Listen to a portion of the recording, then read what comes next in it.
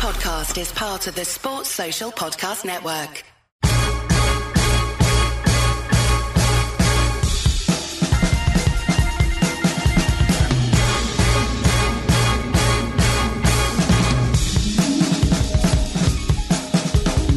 Hello and welcome to the Nat Coombs Show Week 3 preview pod coming your way, gang. And we've got none other than the brilliant Ben Isaacs in the house to get you set. We'll obviously be leading off with Rams, Bucks, Brady, Stafford, two 2-0 sides, two absolutely bona fide contenders in the NFC. Someone's got to give. Biggest game of the weekend, although it is a close call because we're going to talk Sunday Night Football as well. Packers, 49ers. We'll look at the Cowboys in a bit more detail. Ben will give us his perspective on some of the rookie quarterbacks as well and how he thinks they are faring. College football expert that he is. Incidentally, if you haven't checked it out already, latest College Days has dropped with Ben. We dropped it midweek, so it'll be there in the vault. So go and find that out. Looking at the key prospects in the college game right now that are going to be in the NFL next season. So getting you up to speed, way ahead of the curve on the big stars that will be in the NFL this time next year. But that's all to come. That's all the future. What about the here and now? Week 3 of the NFL coming your way. So let's get down to business. Benedict Isaacs, it is good to see you. The sun is shining. London is a sunny place right now, and the NFL is a sunny place right now. It is living up to the billing, living up to the hype. We're on our heads trying to work out it. I was listening to Bill Simmons getting into this with Cousin Sal on his podcast, and he put forward the argument, are there any really, really strong teams? You can make a case of fallibility for any of the contenders, right? You absolutely can. And, you know, when we next talk college football, that's very much the theme there as well, that there's loads of really interesting teams, but there aren't a handful of teams that you can be like, oh, how does anyone beat these guys? Everyone's got their flaws. Everyone's got their strengths, and it's all, even at this early stage of the season, it's all kind of shaping up quite nicely, rather than it being that, you know, it's who's going to beat the Chiefs in the Super Bowl. It's, you know, which is interesting because the Chiefs have problems. Going into the season, it very much was, it's the Bucks in the NFC, the Chiefs in the AFC, and you're putting cases for the Browns, the Ravens, the Rams, but they're clear-cut favorites 2 games in. That's been torn up. I like the fact that you said there are teams that have strengths and teams that have weaknesses and flaws, just like life, Ben. Just like life. That is true. So true. It's a beautiful thing. Let's get into it. Rams Bucks is obviously where we're going to lead off because it is the game of the weekend. No doubt about that. With respect to the 49ers Packers, of course, Sunday Night Football. Incidentally, speaking of Sunday Night Football, Ben Isaacs, on our Edge Rush show, me and Propo, Ollie the producer, dropping Saturday mornings, getting you set for the weekends with all the edge on the action. Matilda the cat picked the Ravens last week in the standing and staring in a very strong wave of opposition to the Ravens winning that straight up. Matilda didn't blink. She picked the Ravens. This week, she has made her pick on the Edge Rush show. You'll have to go over there and listen. But she's got great stats. That's something the community knows. Exactly right. And this, of course, was done the scientific way, deep analysis, hours and hours of preparation to make her pick. We put a dreamy biscuit in either hand. One hand was the Bucks, one hand was the 49ers, and whichever one she went for was the pick. So you have to check out Edge Rush to find out with whether she can go 2-0 on the season, because for some reason she didn't pick the first week. Rams Bucks, game of the weekend. Stafford against Brady. Two contenders, no doubt about it, in the NFC. Two electrifying teams to watch, amongst the most enjoyable and exciting teams to watch. Although if we flip back, I should say, to last season when the two met, this was very much a Bucks team and a Bucks offense specifically, it was still trying to find its feet, right? A lot of people are billing this as the Brady revenge game because Brady didn't have a good time of it against the Rams last time out, and they pulled off the trick that those few teams that have managed to get the better of Tom Brady over the years are getting pressure up the middle in particular, getting in his face up the middle. That was their key to success, hurrying and hassling and putting him off his rhythm, which is no mean feat. So can the Rams repeat the trick this time, do you think? They certainly can, although obviously they don't have Jared Goff now. And I don't know if they should be really worried about having the lack of Jared Goff magic to take them against the Super Bowl champions. I mean, can they cope? Oh, poor Jared. I mean, he was inevitable he was going to become the butt of all jokes. Poor Jared Goff. I get it. It's clearly they're going to, and I'm really interested to get into the Rams offense and look at, in particular, what Stafford brings and drill down a bit more. There was a great piece on PFF by Seth Galina who said that, amongst other things, Stafford's taking the weight off his head coach's shoulders because Stafford's so much more expansive, because he's got that deep threat, because he can improvise.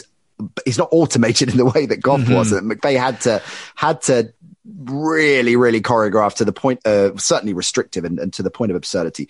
So offense, sure, no doubt, upgrade in the quarterback position and year on year. But defense is what I want to start with. Can the Rams get to Brady, get through that offensive line? Because if they can, then they have a very serious shot at this, right? But it's easier said than done. Yeah, and the Rams had such a weird week on defense against the Colts. The Colts were moving the ball a hell of a lot and should have scored more points than they did. It was a very strange game for anyone who watched it live or has watched it back since. The Colts can feel a little bit hard done by. The Rams deserve to win, but the Rams defense didn't do a whole lot to stop the Colts a lot of the time. And the pressure that was coming from up front from the Rams was not where it should be. It was that pass rush especially was pretty good against the Bears, but not fantastic in week one. It was certainly more than good enough, but the Bears have got a terrible offensive line. The Colts have a better offensive line, certainly, and they've got Quentin Nelson, and they were able to offset a lot of the things that the Rams do. The Bucs are in the same position, and they've got a strong offensive line, and right. I'm not sure they're going to keep Tom Brady off balance like they did last season. You know, that was, like you say, that was a Bucs offense finding its feet, and it clicked in the second half of the season and became very different. And it's just carried on. This may as well have, like the two games that have happened since the start of the season for the Bucs, it feels like they could have happened in February. This is what they were doing to the playoffs. They were efficient. They're getting things done. Brady spreading it around. Brady, to no one's surprise, when there is pressure, he's completely calm. Yeah, I think they're going to struggle with that. On the Brady pressure. So, and this is specifically against the blitz. So, note that he is the highest graded quarterback this season so far against the blitz. No surprise there. Brady, when he can see it coming in that step, sure. But 8 touchdown passes on throws past the sticks. Second quickest average time to throw as well, which is interesting. That surprised me a lot. Yeah, that is. But where I'm intrigued in terms of the Bucs offensive strategy in this game is the ground game, right? So Fournette has had in the first two games of the season, 20 carries for 84 yards. Ronald Jones had even less, 10 carries for 41 yards. And no one else has had a rushing attempt, right? So it's better to say that I haven't really emphasized the run a great deal, but will that change in light of this particular defense they're up against? I think it needs to, and I think we want to see some play action because if they just start to get a bit too one-dimensional, and we're talking about Brady and the Bucs, and it's a fantastic offense, but if you get one-dimensional against an elite tier defense that the Rams do have, the only elite tier defense that they'll have played this season, then that's not going to work. I don't think the Rams defense is going to get to Brady as much as they need to. They'll know to not blitz like crazy because he'll pick them apart. And you just look at the weapons he's got. And this is why they haven't been running the ball so much. And why would you when you've got 11 receivers? Exactly. Yeah. But they didn't get to a point where they were against the Falcons where they were just kind of like, okay, we're just going to hand off to Fournette and just kill the game off. They were not doing that. And it cost them because the Falcons got back into it. Yeah. Which, I wouldn't have expected, but I did just think they were going to milk the clock, which they didn't which they didn't do successfully. The way that Brady's spreading it around, going deep, going short, doing whatever he has to do, they've negated the need for Leonard Fournette to a certain extent. And, Leonard Fournette is a bruiser. He's a kind of a bulldozer guy who will just make those hard yards. And he's injury prone, but they're not playing him this way and not giving him as many carries in case he gets injured. To be honest, they don't care. They need to use him how they need to use him. And obviously the Bucs are going to score points. They're not going to score 48. I don't think. But frankly, the worry for the Bucs, really, if I was the Bucs, I'm not that worried about what the Rams defense is going to do. As good as You're worried is about your own defense. Exactly. Well, the ground game, of course, they've been very effective in preventing. They've only allowed, this is Tampa Bay, 115 yards on the ground. That's an average of 3 per carry, right? That's the, standout. And they had, of course, the best run D in the league last season. And Vita Vea is a beast, trademark, no doubt about it. But not so great at the other end of proceedings. Now, you've got to look at this a little bit carefully, these kind of stats, because certainly at the Atlanta game, Dallas was closer and more of a shootout, whereas they blazed out against Atlanta, and Atlanta were playing catch up, right? 684 yards through the air in the first 2 games is what they've allowed. Second worst in the league in passing defense. Now, like I say, those stats in particular can be misleading if a team is blazing into a lead and therefore the opposition is playing catch up and having to air it out to that degree, and a lot of junk time yardage in that number. Nevertheless, when you weigh that up against Stafford and what is clearly, as we opened the show, talking about a massive upgrade in the Rams passing game and the connection he's built with Cooper Kupp already, which just looks dynamo, that is going to be a massive worry, of course. The Bucs will be looking at their secondary. As Mike Carlson said on our show at the start of the week, that's the weak link, I guess, if you're trying to find one in the Bucs defense. That is something that will be fascinating to see play out with the schematic innovation of Sean McVay, getting more and more used to his shiny new toy and what he's able to do. That could get fascinating. But what about the ground game? Because Henderson's got a knock. You got Sonny Michel stepping up. Maybe they'll be able to find a bit more balance there, even against this stronger run D. Yeah, they're going to have to, because we know what Stafford can do through the air, and we know that he can try and pick on the so-called weak link, and it is a weak link, and it is a problem because the secondary becomes, as each NFL season passes, it becomes more and more important as it becomes an even more pass heavy league. I worry about the Rams' ability to run the ball quite as much as they would need to against the Bucs, because I love this Bucs run defense, and it just shuts people down. The Cowboys pretty much gave up on it, and yes, it was a shootout, but Zeke really found it heavy sledding against the Bucs, and if he can find it difficult, then anyone can. Are we going to see 1,200 passing yards in this game? Oh, it's possible that it will be one of those really, really ridiculous games in terms of yardage. I don't feel it's going to be a ridiculous game in terms of points scored. I think they've both got pretty decent red zone defenses when things are on the line. And that's kind of what helped the Rams against the Colts, when the Colts seemed to kind of be able to drive down the field and then just couldn't do something, or they would force a turnover. Is this the NFC Championship game you want to see? I was, you know what? That is exactly what I'd been thinking. Right now that is the NFC Championship game I would want to see. But I want to see this preview first, because it could easily be that those flaws that we see are going to get magnified. My biggest surprise of this game is that it's for UK time, it's a 9:25 kickoff. This feels like, how did this huge primetime game end up in the 4:25 local time time slot. Like this, if you need an early night on Sunday, before Stafford had moved to the Rams. yeah. You're like, oh, no one wants to. let's not force Goff on people. Like Stafford is, I've been thinking a lot in the last couple of weeks about the rookie quarterbacks. We're going to talk about him later on, of course. Yeah, and Matt Stafford is one of those players who, if you get a chance in the off season, when you finish watching all these games, to go and watch full games of Stafford's first season with the Detroit Lions, you will learn so much. You will learn so much about the way rookie quarterbacks develop and the talent you can see while a player is also struggling and making mistakes, which he was. And he was a day one starter and he was put in a bad position. He did not have a whole lot of talent around him. It was just, okay, get the ball to Megatron. Everything else can be a disaster.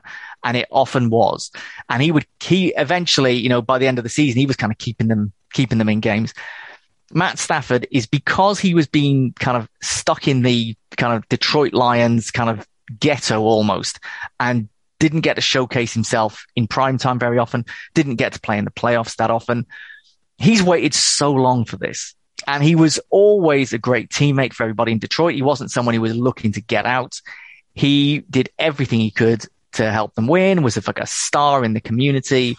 But my God, this move is perfect for him. This offense is perfect for him. And Cooper Kupp is more perfect for him than Megatron was back then. Oh, that's like a big call. I don't mean better. I just mean more like at that point when he was playing. It's more of a sophisticated tandem in a way, isn't it? I guess because you're right. Yes. Stafford would heave it up and, okay, big arm, hell of a throw. It's not as simple as defining that as, a hurl and hope. But Megatron was so dominating that, playing jump ball, it was one dimensional. What we're already seeing, I think, with what McVay is dialing up and how those two are collaborating is range. And that's the really exciting thing. And I'm one of the things I am most excited about as this season progresses is watching this Rams offense develop, because inevitably there is going to be, I was thinking about this with Mahomes and the Chiefs and that Miami Super Bowl. We were out there all week, of course, and doing all kinds of things. And I remember we'd finished recording one of the shows, and we'd recording, listeners will remember, we're recording early in the morning, right? We were on set we're recording by 7 a.m., right? I remember being in makeup, and believe me, I needed heavy dose, walking over to the hotel, where it was all set up before we get a car down to the beach set with Propo. And if we'd had a obviously hard-working, busy night, it took a while to wolf a coffee down and wake up. But I remember finishing that show, and it was a strange feeling because you're done by 7:30 in the morning. We go get brekkie. I think this was the show that J Bell was on, and we already got brekkie, and then we all kind of went our separate ways because that's how the Super Bowl works. And it's 9 a.m. The day is just starting, really. And I went over to the hotel, the ESPN hotel, holed up by the pool, and rolled my sleeves up and wrote a piece for the Times on Mahomes, right? And that, I just remember this really clearly, looking at the Andy Reid's chronology with Mike Vick, with Donovan McNabb, with working out why this was such a perfect timing. It was perfect timing, and why the stars had aligned. That you look at the offensive innovation and development and chronology of his thinking, and a quarterback with the skill set of Mahomes arriving at that time. Now, this isn't, of course, identical, but it's the same principle, I think. Much smaller sample size. McVay is much younger than Andy Reid, but the same principle. He has developed an offense and an approach, and now he's got a quarterback that can take it to the next level. I'm so excited about seeing what's going to happen this year. Yeah, when you look at quarterbacks coming in the 2021 draft and feeling, are they a good fit for their teams? No new quarterback joined a team that was a better fit during that off season than Stafford becoming a Ram. It was just absolutely perfect. If you sat down and tried to work out, okay, where would Stafford go where he would be an instant upgrade, but also would be just the perfect fit for him with everything they're going to do schematically, the flexibility that they'll give him. Like if the Rams had the number 1 pick in the draft, then obviously they would have taken Trevor Lawrence. But really, beyond that, there was no better upgrade for them because Stafford's not right at the end of his career. And in this offense, he can play for longer than he would have in Detroit. I think in Detroit, he'd have had a few more seasons, but I think we're going to see a lot more of Matt Stafford now because of this. And well, it's better climate for starters. It really is. He's going to keep a lot warmer. One more on this, then we'll move on because I really want to get into Sunday Night Football next. But the point you make is a great one about Stafford being quite isolated or certainly marginalized in Detroit. And look, respect to Detroit fans, it's a great club, but it has been a slim pickings. I think any Lions fan listening now would be the first to admit that if Marek was around there, he would hold his hand up and say it's been slim pickings. And that's, of course, one of the fundamental distinctions when you look at the NFL compared to, say, European football, right? That a player like Stafford, if you look at his Lions trajectory, he was the number 1 overall pick, wasn't he? First round, number 1 overall pick, lands there, would play at a smaller club or a less successful club to be maybe more accurate in European football, and then get the move to City or to Barca or to Real 3, 4, 5 years into their career, right? That doesn't happen in the NFL.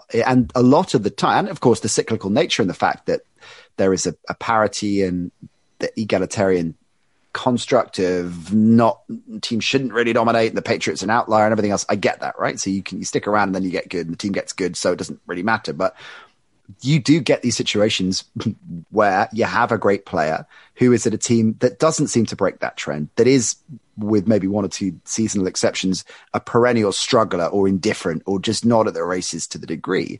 And so you have this body of work that is going unnoticed because he's not in a sexy market. He's not in a contending team. And yeah, of course, everyone knows Matt Stafford and sees the odd highlights, but not maybe underestimating just how good a player he is. Yeah, 100%. Like if you're watching the games on Sky, for example, let's say you're watching whatever games that they pick.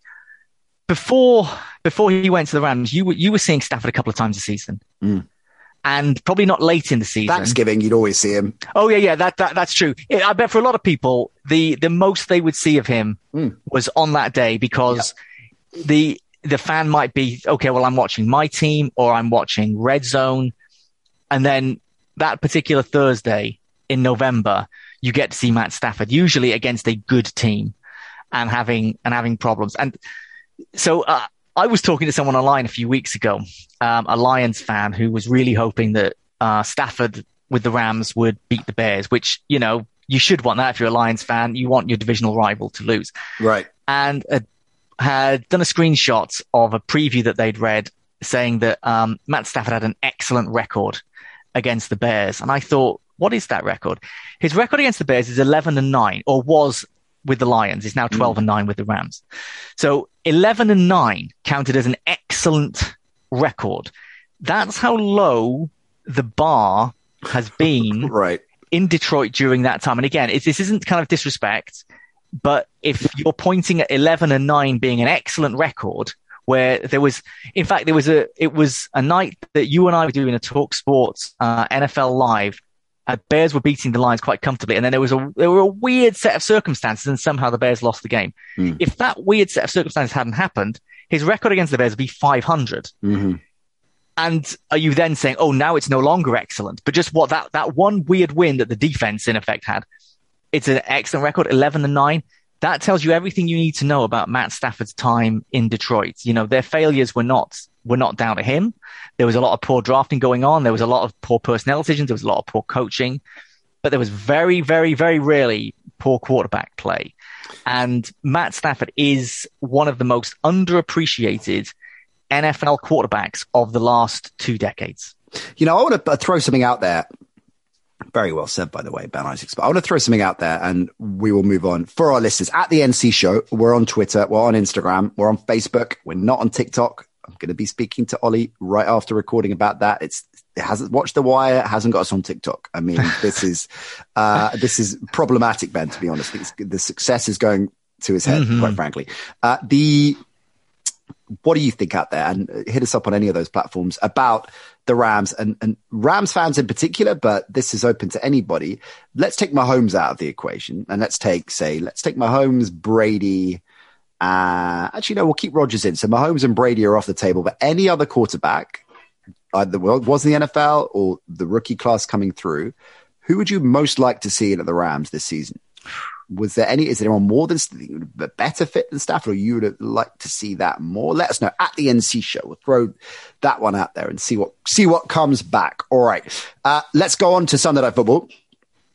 The Packers back on track, of course, although it was, and let's not turn this into a Lions bashing episode by any stretch, but of course it was a relatively favorable bounce for them to deal with the Lions after the complete carve-up mess that week one ended up being. Interestingly, and this is one certainly for Propo on our Edge Rush show, Aaron Rodgers 7-0 following a loss under Matt LaFleur. and his incidentally, his stats on top of that, 20 touchdowns, no interceptions on the back of a loss. So he likes to flex. We knew he would. It was a complete shambles week one. One of the weakest teams in the NFL to get back into the saddle against. He had 4 touchdowns, no picks, looked relatively straightforward, certainly in the second half. What were your main takeaways from the Packers win on Monday Night Football? None of it surprised me. There were a lot of people. It's, everyone overreacts after week one. And a score line like that and a performance like that, it wasn't that the score didn't do the game justice. The score was completely accurate in how the Packers Saints games went.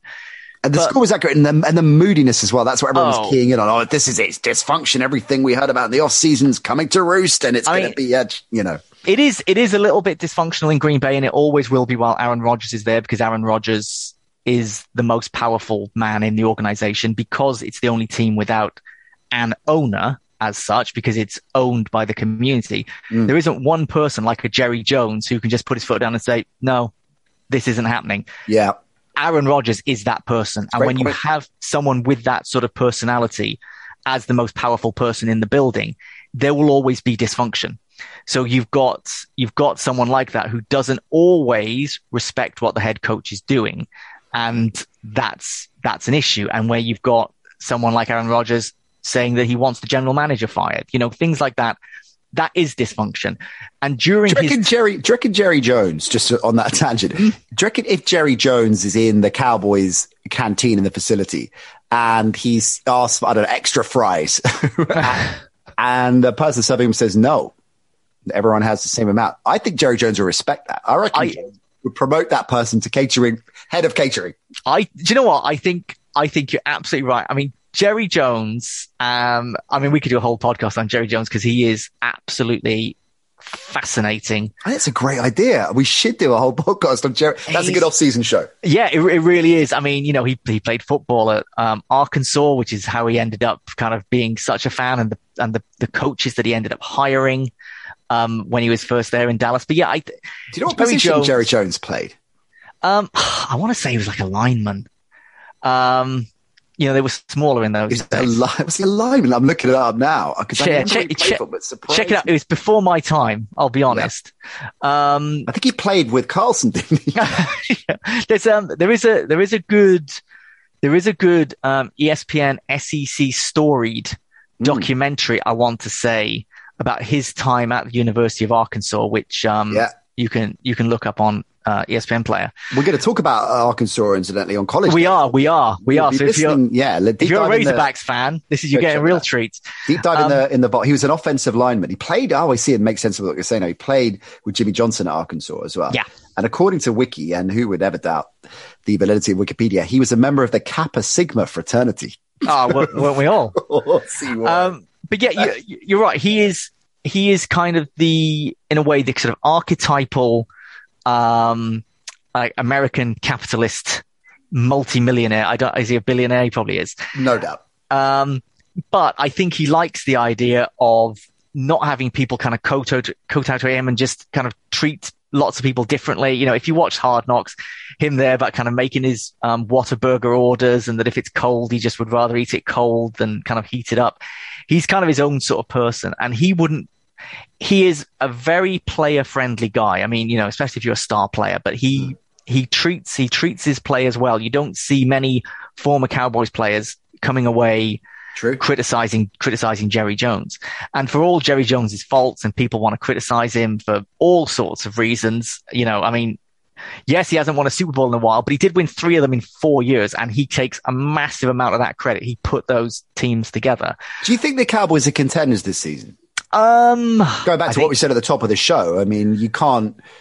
They should be out of contention. They're contenders, but are they serious contenders? I mean, they should win that division, which puts them in a good spot in the playoffs. And then it's, I guess, can they win a playoff game? Yes, they can. And if they win a playoff game, then they're at least in the divisional playoff. They don't have the talent that the Rams and the Bucs do, and I think those would be difficult trips. Yeah, they get found out in the deeper waters, probably. Yeah, but they're very talented, and this is a team that can win a playoff game. And that sounds like faint praise. Ooh, they can win a playoff game. Not many teams each season win a playoff game, so it's not a criticism. But to go back to my point, if you had someone like Jerry Jones, you wouldn't have the Aaron Rodgers dysfunction, because you'd have someone who is in charge rather than the loudest kid in the classroom being in charge because there's no teacher. So there is dysfunction at the Packers. Can you see it unraveling, Ben? I don't see it unraveling. I think the worst we would see is what happened against the Saints. Well, that was pretty bad. Yeah, but what I mean is, I don't think we're going to get anything near as bad as that. And I think they've got that out of their system now. They've had their terrible game, and I think if you're a Packers fan, you'd rather that was in week 1 and you can then move on from it rather than it happens halfway through the season. Yeah. Or it happens in December. If they keep winning, and I don't mean kind of go undefeated, but they should still win the NFC North. If they keep winning and they're leading the NFC North, maybe they've clinched the NFC North, it will feel like that Saints game was an aberration, which I think even at the time when I was watching it, I thought this isn't the death of this era. Rodgers isn't done. This is just one of those really, really weird things that happen, that sometimes someone can just have a really bad day at work where everything goes wrong, or you are driving somewhere and you hit the red light every single time. Sometimes those weird things happen and you just have to move on from it. And the way that Rodgers is, he will move on from it. No one has got more confidence. And I'm not saying, I know there was people saying like, oh, he's trying to tank the season. He's trying to, damage the Packers. Like, if he did do it on purpose, his motivation would be just to get himself full of more spite. Yes. He lives on spite and bitterness because of his draft day. That's what fuels him. Like, the idea that people would be criticizing him so much over that will just have stoked up his fires so much that he can go all the way through to February just on that. The Packers we saw against the Lions, although they weren't perfect, that's the real Packers. Forget the week 1 version. The one we saw in week 2 is far, far more like what we'll see for the rest of the season. This team's only going to drop a few games all season. Oh, okay. So they are in the mix. This is a crucial game for them if they are indeed, as you're projecting, Ben, going to be thereabouts in terms of seeding. Because I think we're all pretty certain, even after 2 weeks, that the 49ers are a playoff team, albeit the challenge there, of course, is they're in the toughest division in the league right now. So absolutely. One of those teams is likely to miss out. The Packers are going to go in a bit short stacked as well. So on the line, David Bakhtiari's out.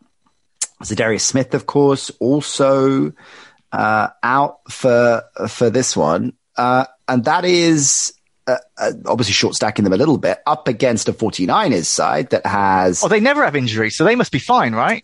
Not so much. Oh, okay. This is a surprise. Particular, I think we talked about whether you were getting a call up, or maybe Ollie was getting a call up for the Ravens at one stage at running back. I wonder whether similarly the ground game is a mess for the 49ers, of course, with injuries. Well, Trey Sermon had a concussion, I think. Elijah Mitchell is a shoulder injury.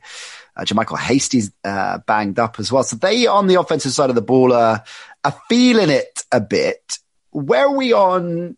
Let's go to Jimmy Garoppolo. And it was an ugly old win against the Eagles. And in the same way, following through, you're thinking that most teams have very bad days from time to time, and all teams have indifferent days from time to time, and ugly wins where things aren't really rolling, but a win's a win. The rainy 1-0 Tuesday night win at Stoke. The NFL equivalent of that, I guess, was the 49ers. Was it 17-11 win against? 17. That was such a weird score. Just 11. Many 17-11s. So look, it wasn't pretty. Did you see Scott Hansen when he described the Buffalo touchdown as pretty? I thought it was great. It certainly wasn't pretty for the 49ers, but how much should we care about that? How much in particular are we looking at Jimmy G's trajectory this season? Because week 1, Jimmy G's comeback player of the year. Week 2, why didn't Trey Lance play? When's Trey Lance starting? So where are you on that one? I used to always call Jimmy G. I used to call him the West Coast Andy Dalton. That there's not a lot of difference in the way that they play and their abilities. They're both really good guys. They're both intelligent players. They're both limited, and they're game managers. And you can only do so much with them. And the two teams they're starting for, they've got rookie quarterbacks behind them. Now, the thing is that when you've got the NFL equivalent of a kind of rainy Tuesday night against Stoke, this Eagles game was that, because before the start of the season, everyone thought the Eagles was practically like having a bye. And then they had a really good performance in week 1, and Jalen Hurts looked good. And I thought, okay, well, pump the brakes on Jalen Hurts, because I do quite like Jalen Hurts. And I think he can be an NFL starter, but I don't know how far he's going to take a team like the Eagles. He's a decent player, and that's probably what we're going to get from him this season. We're going to get some games where he's good and some where he's not so good. There were a lot of miscues from the Eagles. They looked not quite right. The 49ers just had to kind of deal with it. And in those situations, they didn't need a quarterback to produce some magic. They needed a game manager to just do the things that needed to be done. You've got some running back injuries. You just need to make some good decisions, not give the ball away. And pretty much Jimmy G just did that. He managed to grind him out. It's a great point, and it reminds me so much of their Super Bowl run of a few years back, right? And there was all the talk in Miami, of course. All the talk was on Garoppolo in going into that Super Bowl because of what had happened in the championship game, right? And the fact that he had very little to do. And when you are being assessed to that degree, not least in contrast with Patrick Mahomes, one of the most extraordinary players of his and arguably any generation. It's a very difficult thing, but it raised the question, which I guess is a similar one that was raised a few years back in the Super Bowl and during his time there with Jared Goff at the Rams. The limitations of this player, when you have an offensive mind like Kyle Shanahan or, of course, Sean McVay in LA, are these quarterbacks holding them back? And is that what people are thinking, that Trey Lance is raw? You've told us on this show a number of times in the last year, great upside, great talent, perhaps the most raw of those 5 quarterbacks that went in the first round. But is that the expectation, that he comes in, he is going to enable the 49ers to take it to the next level in terms of range and innovation? 100%. Basically, what the Rams did from going from Goff to Stafford is what it will be going from Jimmy G to Trey Lance once Trey Lance is ready. Right. Jimmy G is holding back the 49ers and Kyle Shanahan. And Shanahan will know that, which is why they traded up and gave up so much to get Trey Lance, who's someone that they absolutely coveted, because they know his limitations. There's no point putting Trey Lance in right now. Absolutely none. I don't think he would have won that game, whereas Jimmy G will have won it. He'd win it. And that's a really key point, that for all of the obsession and understandable obsession with electrifying, expansive, freewheeling offense, right? And we all want to see that. We all love to see that as fans of the game. But inevitably, it detracts from the effectiveness of a player like Garoppolo. So yes, you have the increased possibility and potential and range with a player that has more raw talent and different raw skills. But we shouldn't underestimate the fluency and efficiency of a player like Garoppolo. And as we've seen many times in the NFL, it can be enough. It can be enough to win a championship. Yeah, and he knows that offense. You know, he's been running it for a few years. He knows it better than anyone.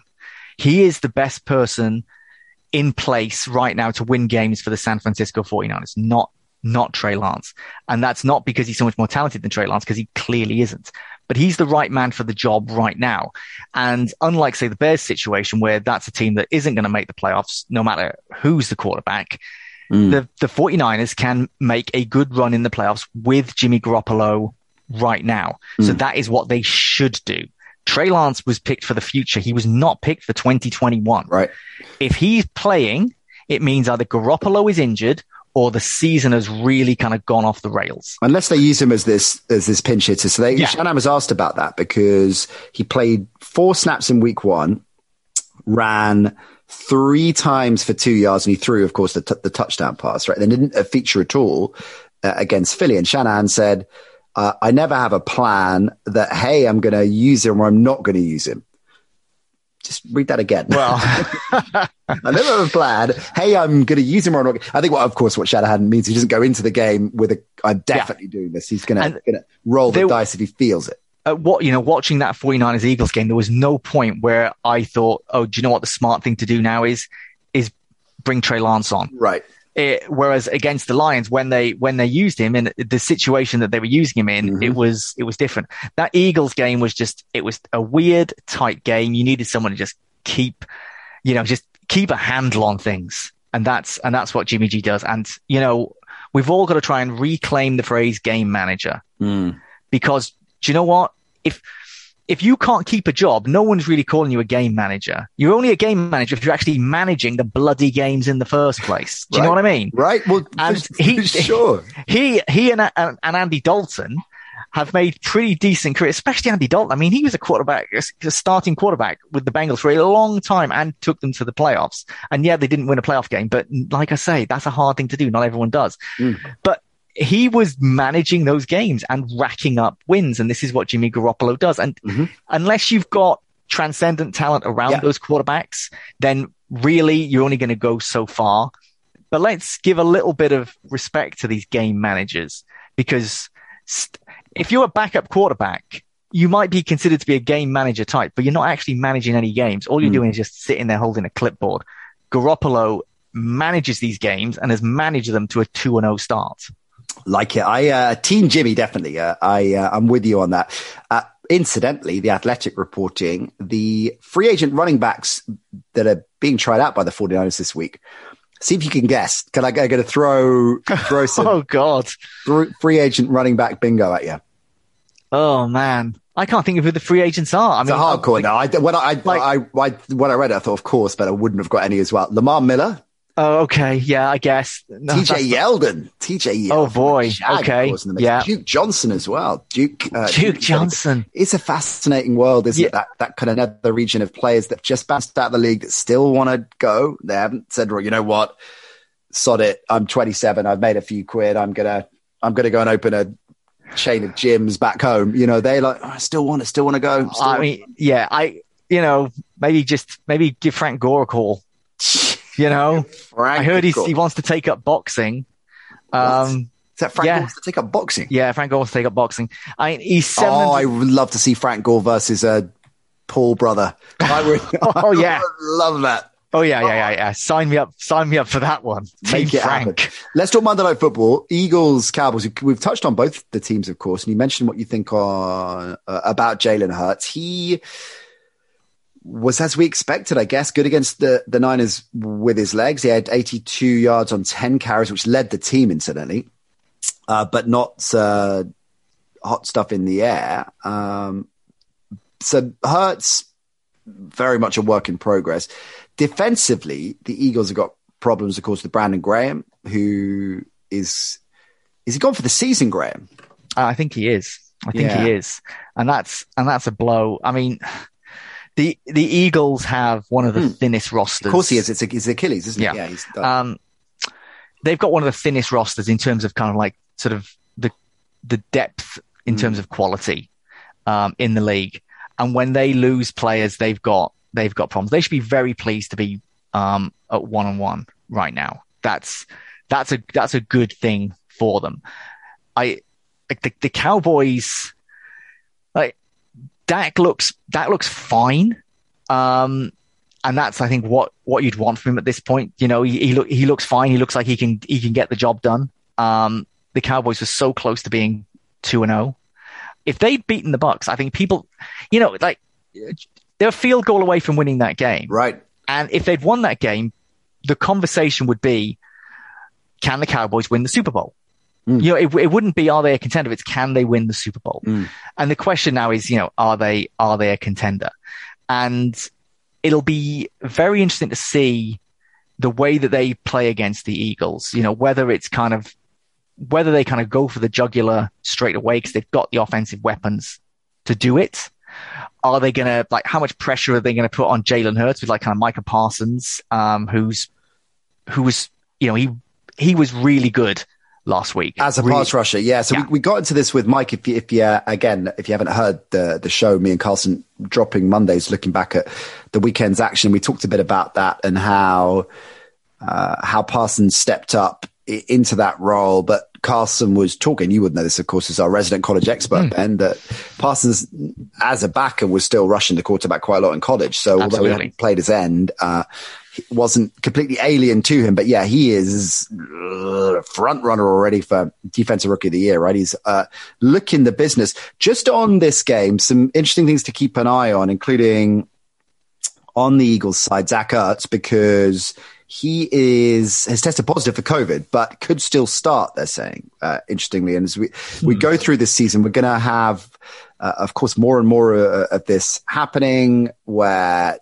teams and lineups and rosters are affected by COVID in different ways. So that's a big loss for the Eagles if he can't start, but there is a possibility, although he's listed the time of recording on the depth chart is out, that reports suggest he could, for various reasons, because he's been double jabbed.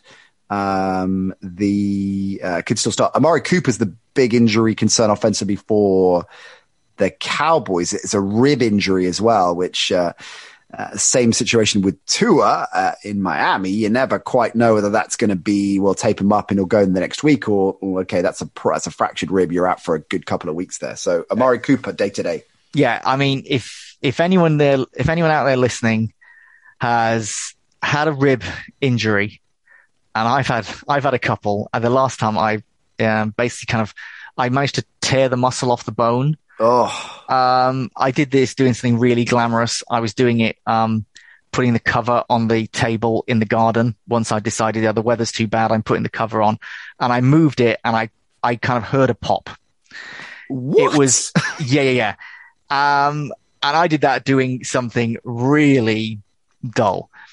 And just the way that it affects your whole body movements. When you're a wide receiver, if you're dealing with something like that, any potential hit there, any quick twist, it can make it so difficult. So even if he's playing, there is limitation in the movement, and that's bad news for Dallas. I mean, he's going to recover quicker than me. He's got better medical care. Isn't and he's clear younger. If Amari Cooper also hurt his ribs in a garden party incident. I presume it was in either practice or in the game, but he could have aggravated it back home. Could have done doing it, but then. it's an issue because Michael Gallup's obviously on IR. And so that is a problem, I think. I know there's depth here, but Zeke and Pollard made some hay last week, and that seems to be a pretty potent tandem. And of course, they've got CeeDee Lamb, Cedric Wilson in the mix as well. But yeah, hot take number one, it's a fundamentally different passing attack if you're taking Cooper and Gallup out of the mix, right? I mean, yeah, and absolute studs. And the Eagles have not been giving up a lot of yards and a lot of points. Right. Even though they've now got some problems. This is this is going to be a really good test for this Eagles defense. If they can keep the Cowboys to a relatively low score, even if they lose, then at the very least, people are going to have a lot of respect for the Eagles defense. This is a chance for Jalen Hurts on a big stage to show that he belongs. And I think what's going to happen is they're going to get Micah Parsons in his face a lot. And that's going to be difficult. In week 1, he made a lot of really good short passes. And then against the 49ers, he was throwing much further and generally getting a lot of incompletions. Now, the 49ers seem to just baffle Jalen Hurts when it came to kind of their pass coverage, which I'm not sure the Cowboys will do as much. I think it is going to be more of a kind of brute force approach. But Jalen Hurts is a smart guy. He's physical and he's instinctual. He hasn't got all the tools when it comes to kind of like making all those passes. But it might be that they're going to force him out of the pocket and there's going to be a lot of scrambles.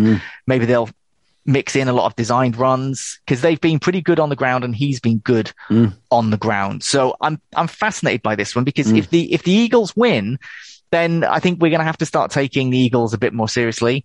If the Cowboys win, then are they kind of marching to a relatively easy NFC East crown? We'll find out. Okay, a quick line on a few other games from you. Let's start with your beloved Chicago Bears. They're at the Browns.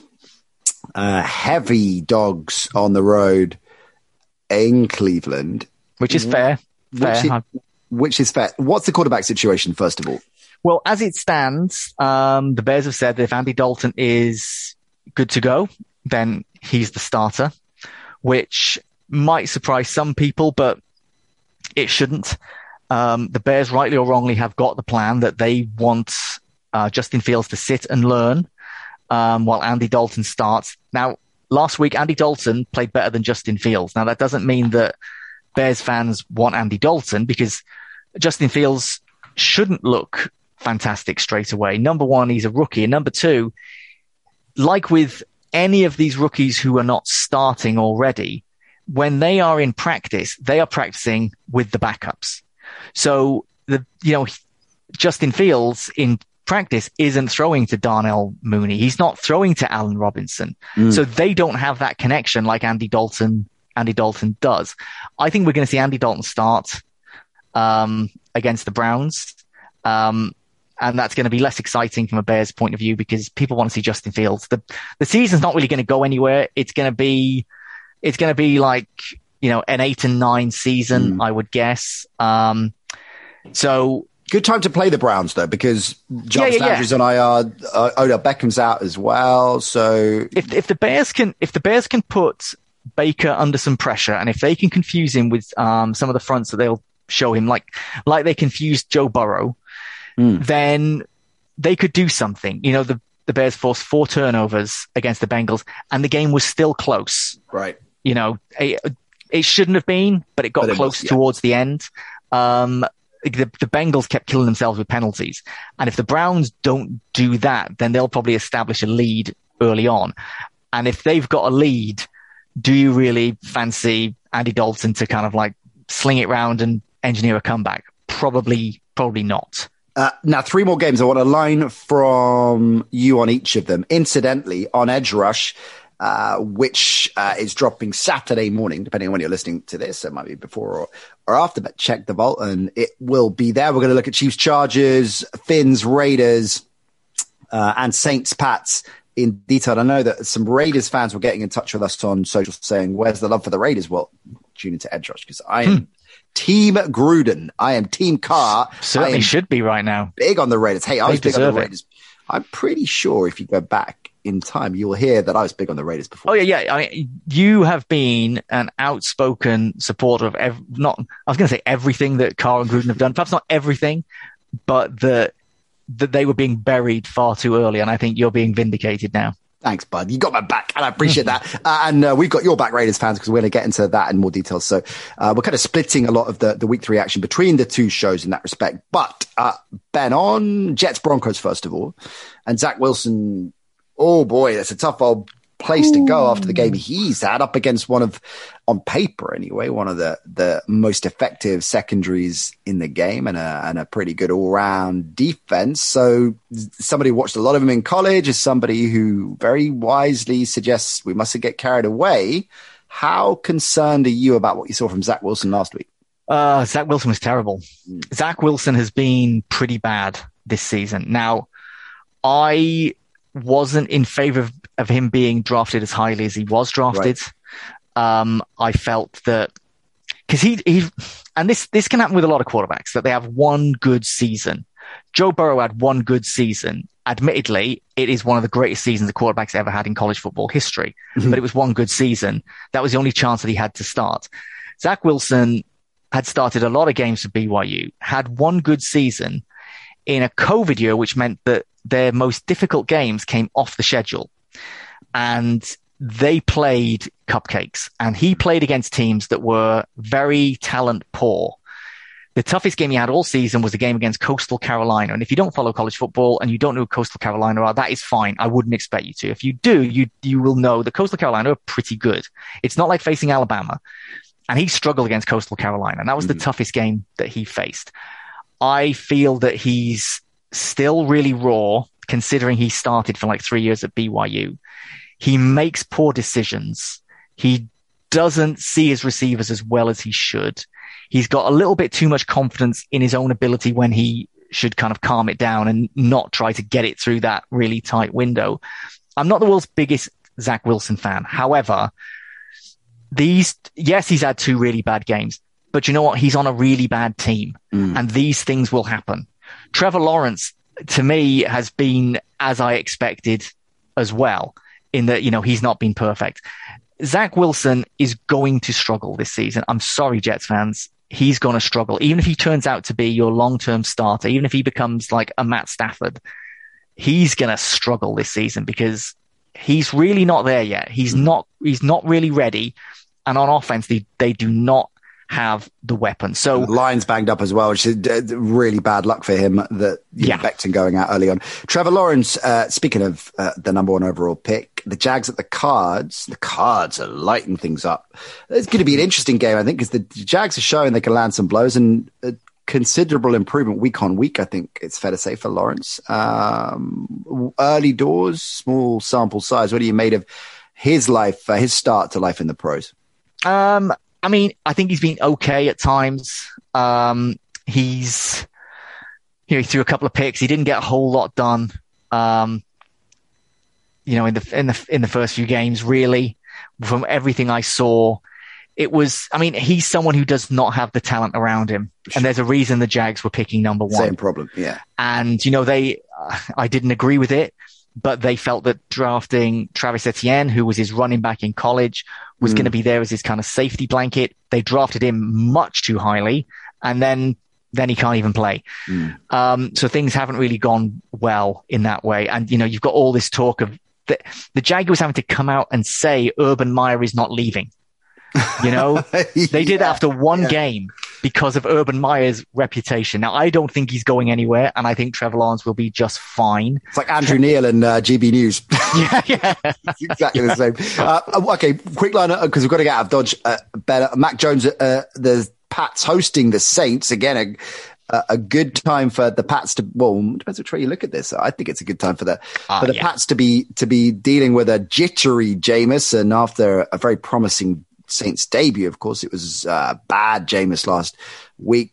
Pick Central, they got a lot of pressure, of course, on him, and it wasn't a fluent performance by any stretch of the imagination. Fox jumping, particularly Mac Jones is where I want to take you as our college expert. How have you? Because everybody seems very happy with Mac Jones, but he's not exactly taking too many risks, and they're not asking too much of him at the moment. Do you expect that to change? Does it not matter? Is it fine that he's dinking and dunking it and Chad Pennington style 7-yard? I think it's fine. I think that's what Bill Belichick feels is the way to win right now. Because if you go back and look at how he was last season at Alabama, he only started one season at Alabama, and it was one of the greatest offensive seasons that a team has ever had in college football history. But he went into every single game knowing that his wide receivers were substantially better than anybody covering them. And if he wanted to just take a deep shot, chances are they would come down with it. Like we were talking about Stafford and Megatron, that, okay, well, we need to get, like, we want to get into field goal range. There's 40 yards to go. I'm just going to heave it up. Megatron can come down with it.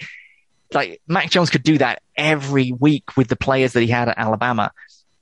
But he's also really much more of a game manager type. When you put him in a situation where he doesn't have the massive advantage of all the best wide receivers in the country on his team, which he doesn't have in New England.